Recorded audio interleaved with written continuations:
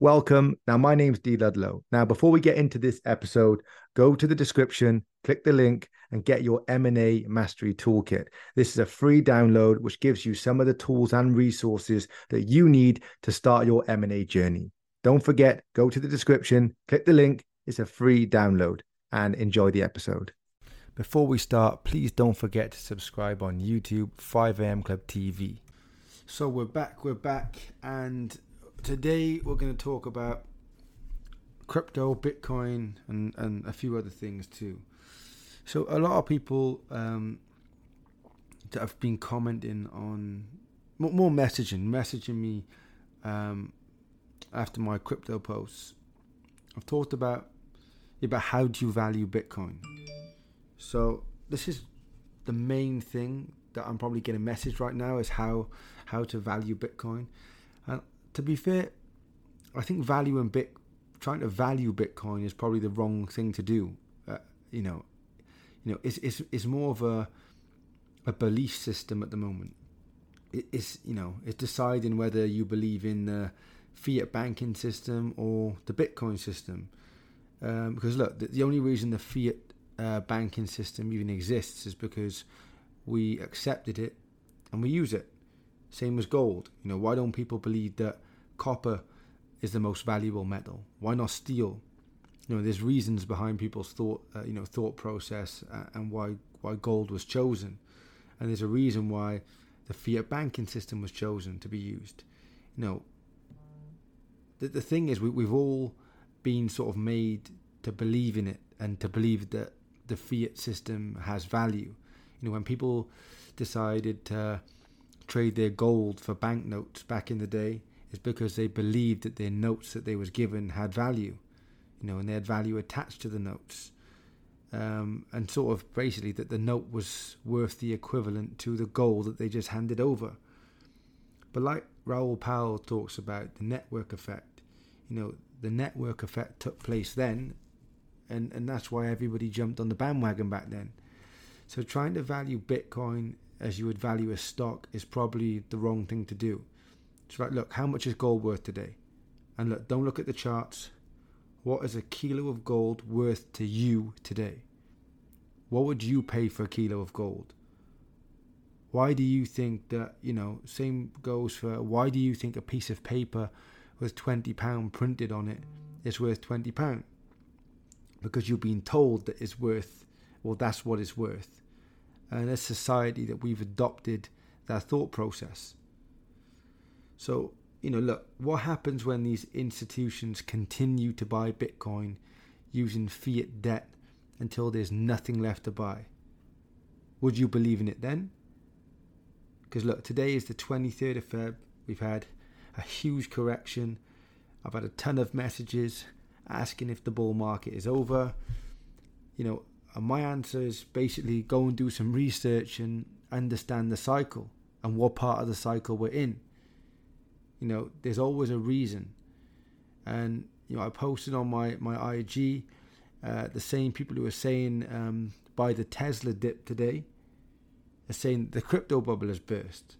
Like Tesla isn't overvalued and that Tesla's not in a bubble, much like the majority of the stock market. So stop listening to everybody else. Look, don't even listen to me. You can just do your own research and choose. So look, just to give you a few pros on Bitcoin and to counter some of the negatives that people have mentioned recently, one saying it's slow to move. But look, Bitcoin is faster than a credit card. Some of these credit card payments, the day you make the payment, it actually takes days to move the money. So Bitcoin is faster than credit cards.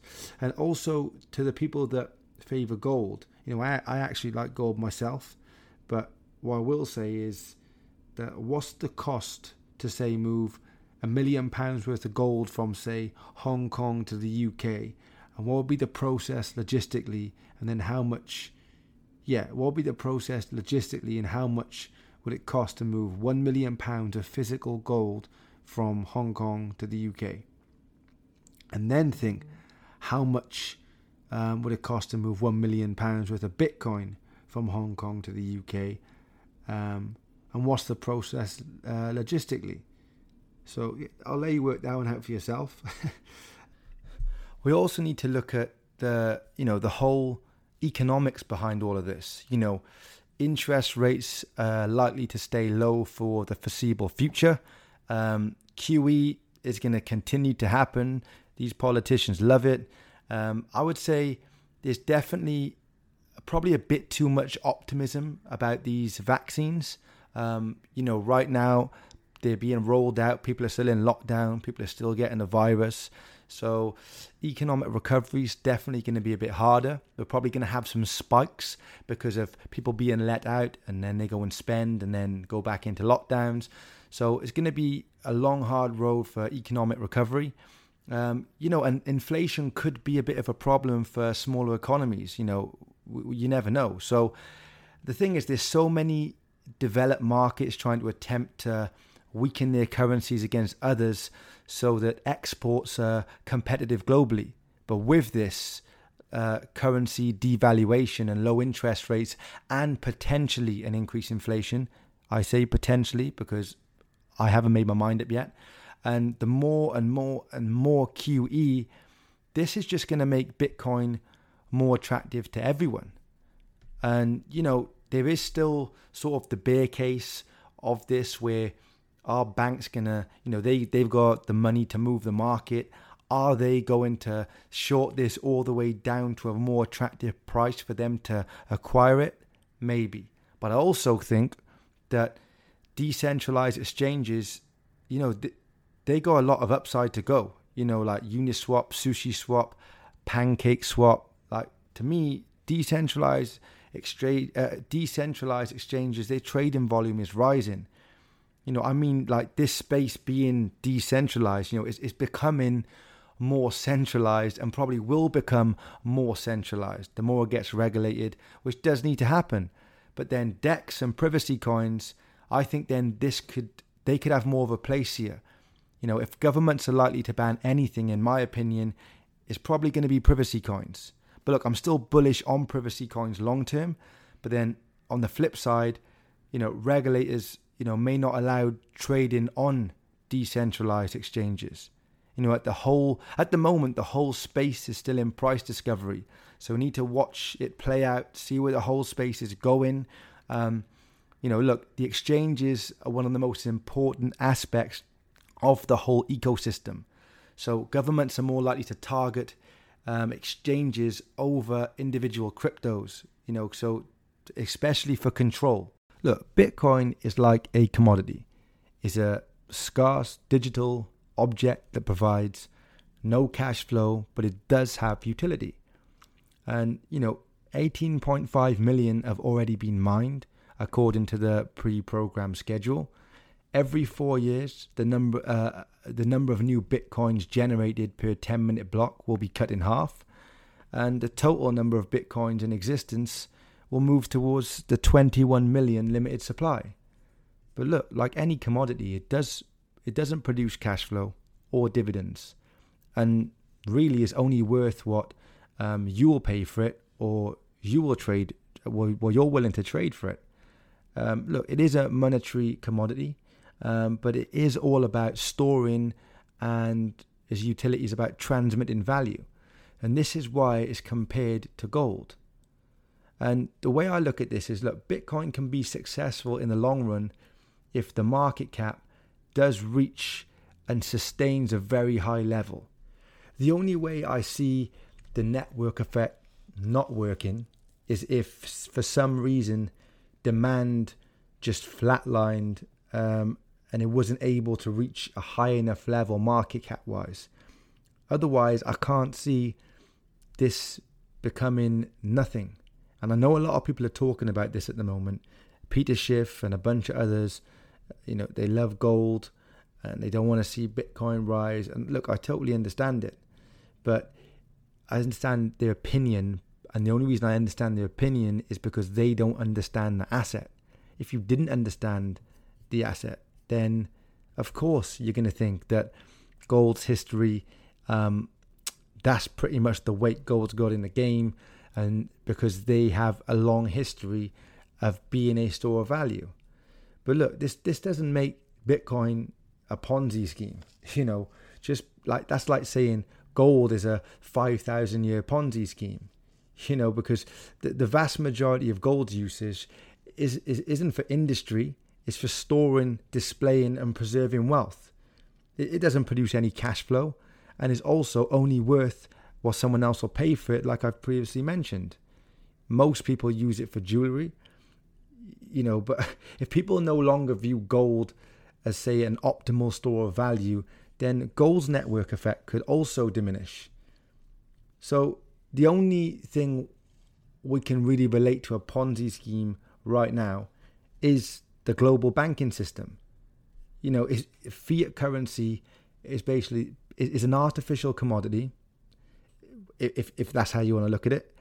A dollar or a pound in itself is just an object made out of paper or represented on a digital bank ledger. Same for the euro, the yen, and all the other currencies. It pays no cash flows on its own, although institutions that hold it for you might be willing to pay you a yield, or in some cases charge you a negative yield. But when we do work or sell something to acquire dollars, we only do so with the belief that its large network effect, including a government or legal network effect, will ensure that we can take these pieces of paper and give them to someone else for something of value.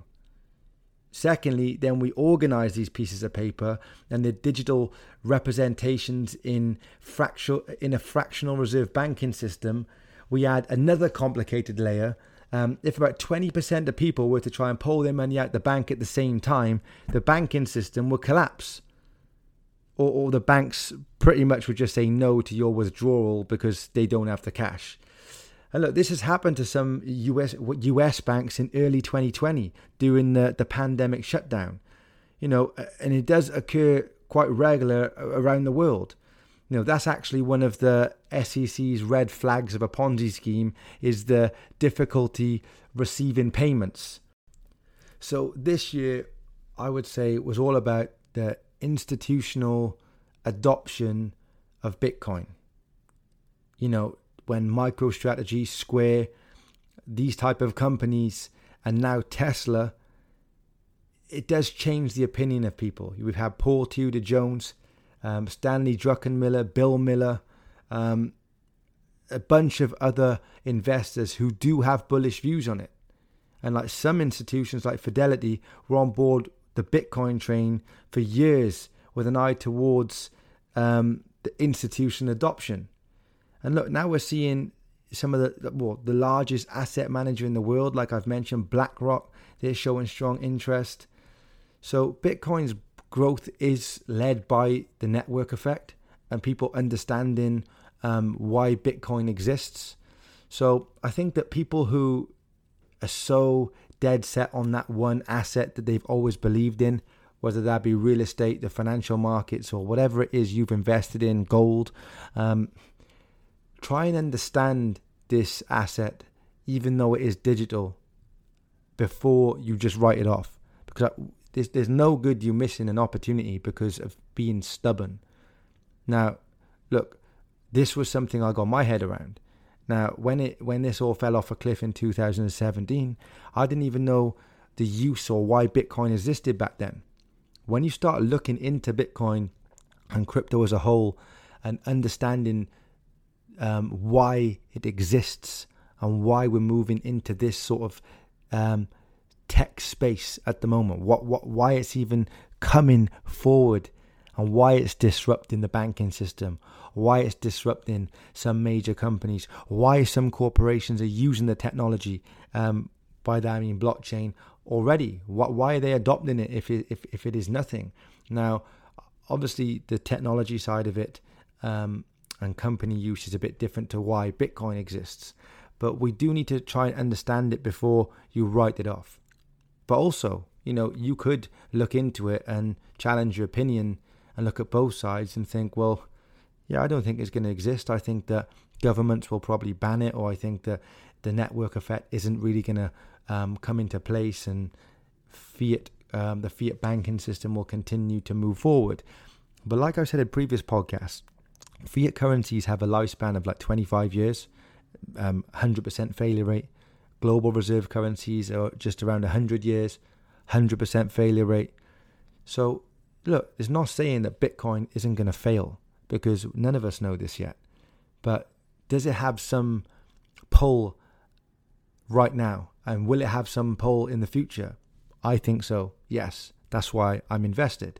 And that's why I'm so passionate about this space, because at the moment it's still very, very early days. But yeah, so if you are a part of this market correction now that's just happened, look, don't worry too much. We've had Binance coins up over 600% in 1 month. A correction or a pullback needed to happen. These happen all the time in the crypto markets.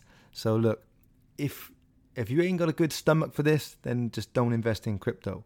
But I'm not worried at all. Understand the cycle, and you can sleep easy at night. So that's enough from me today. I'll see you on the next episode.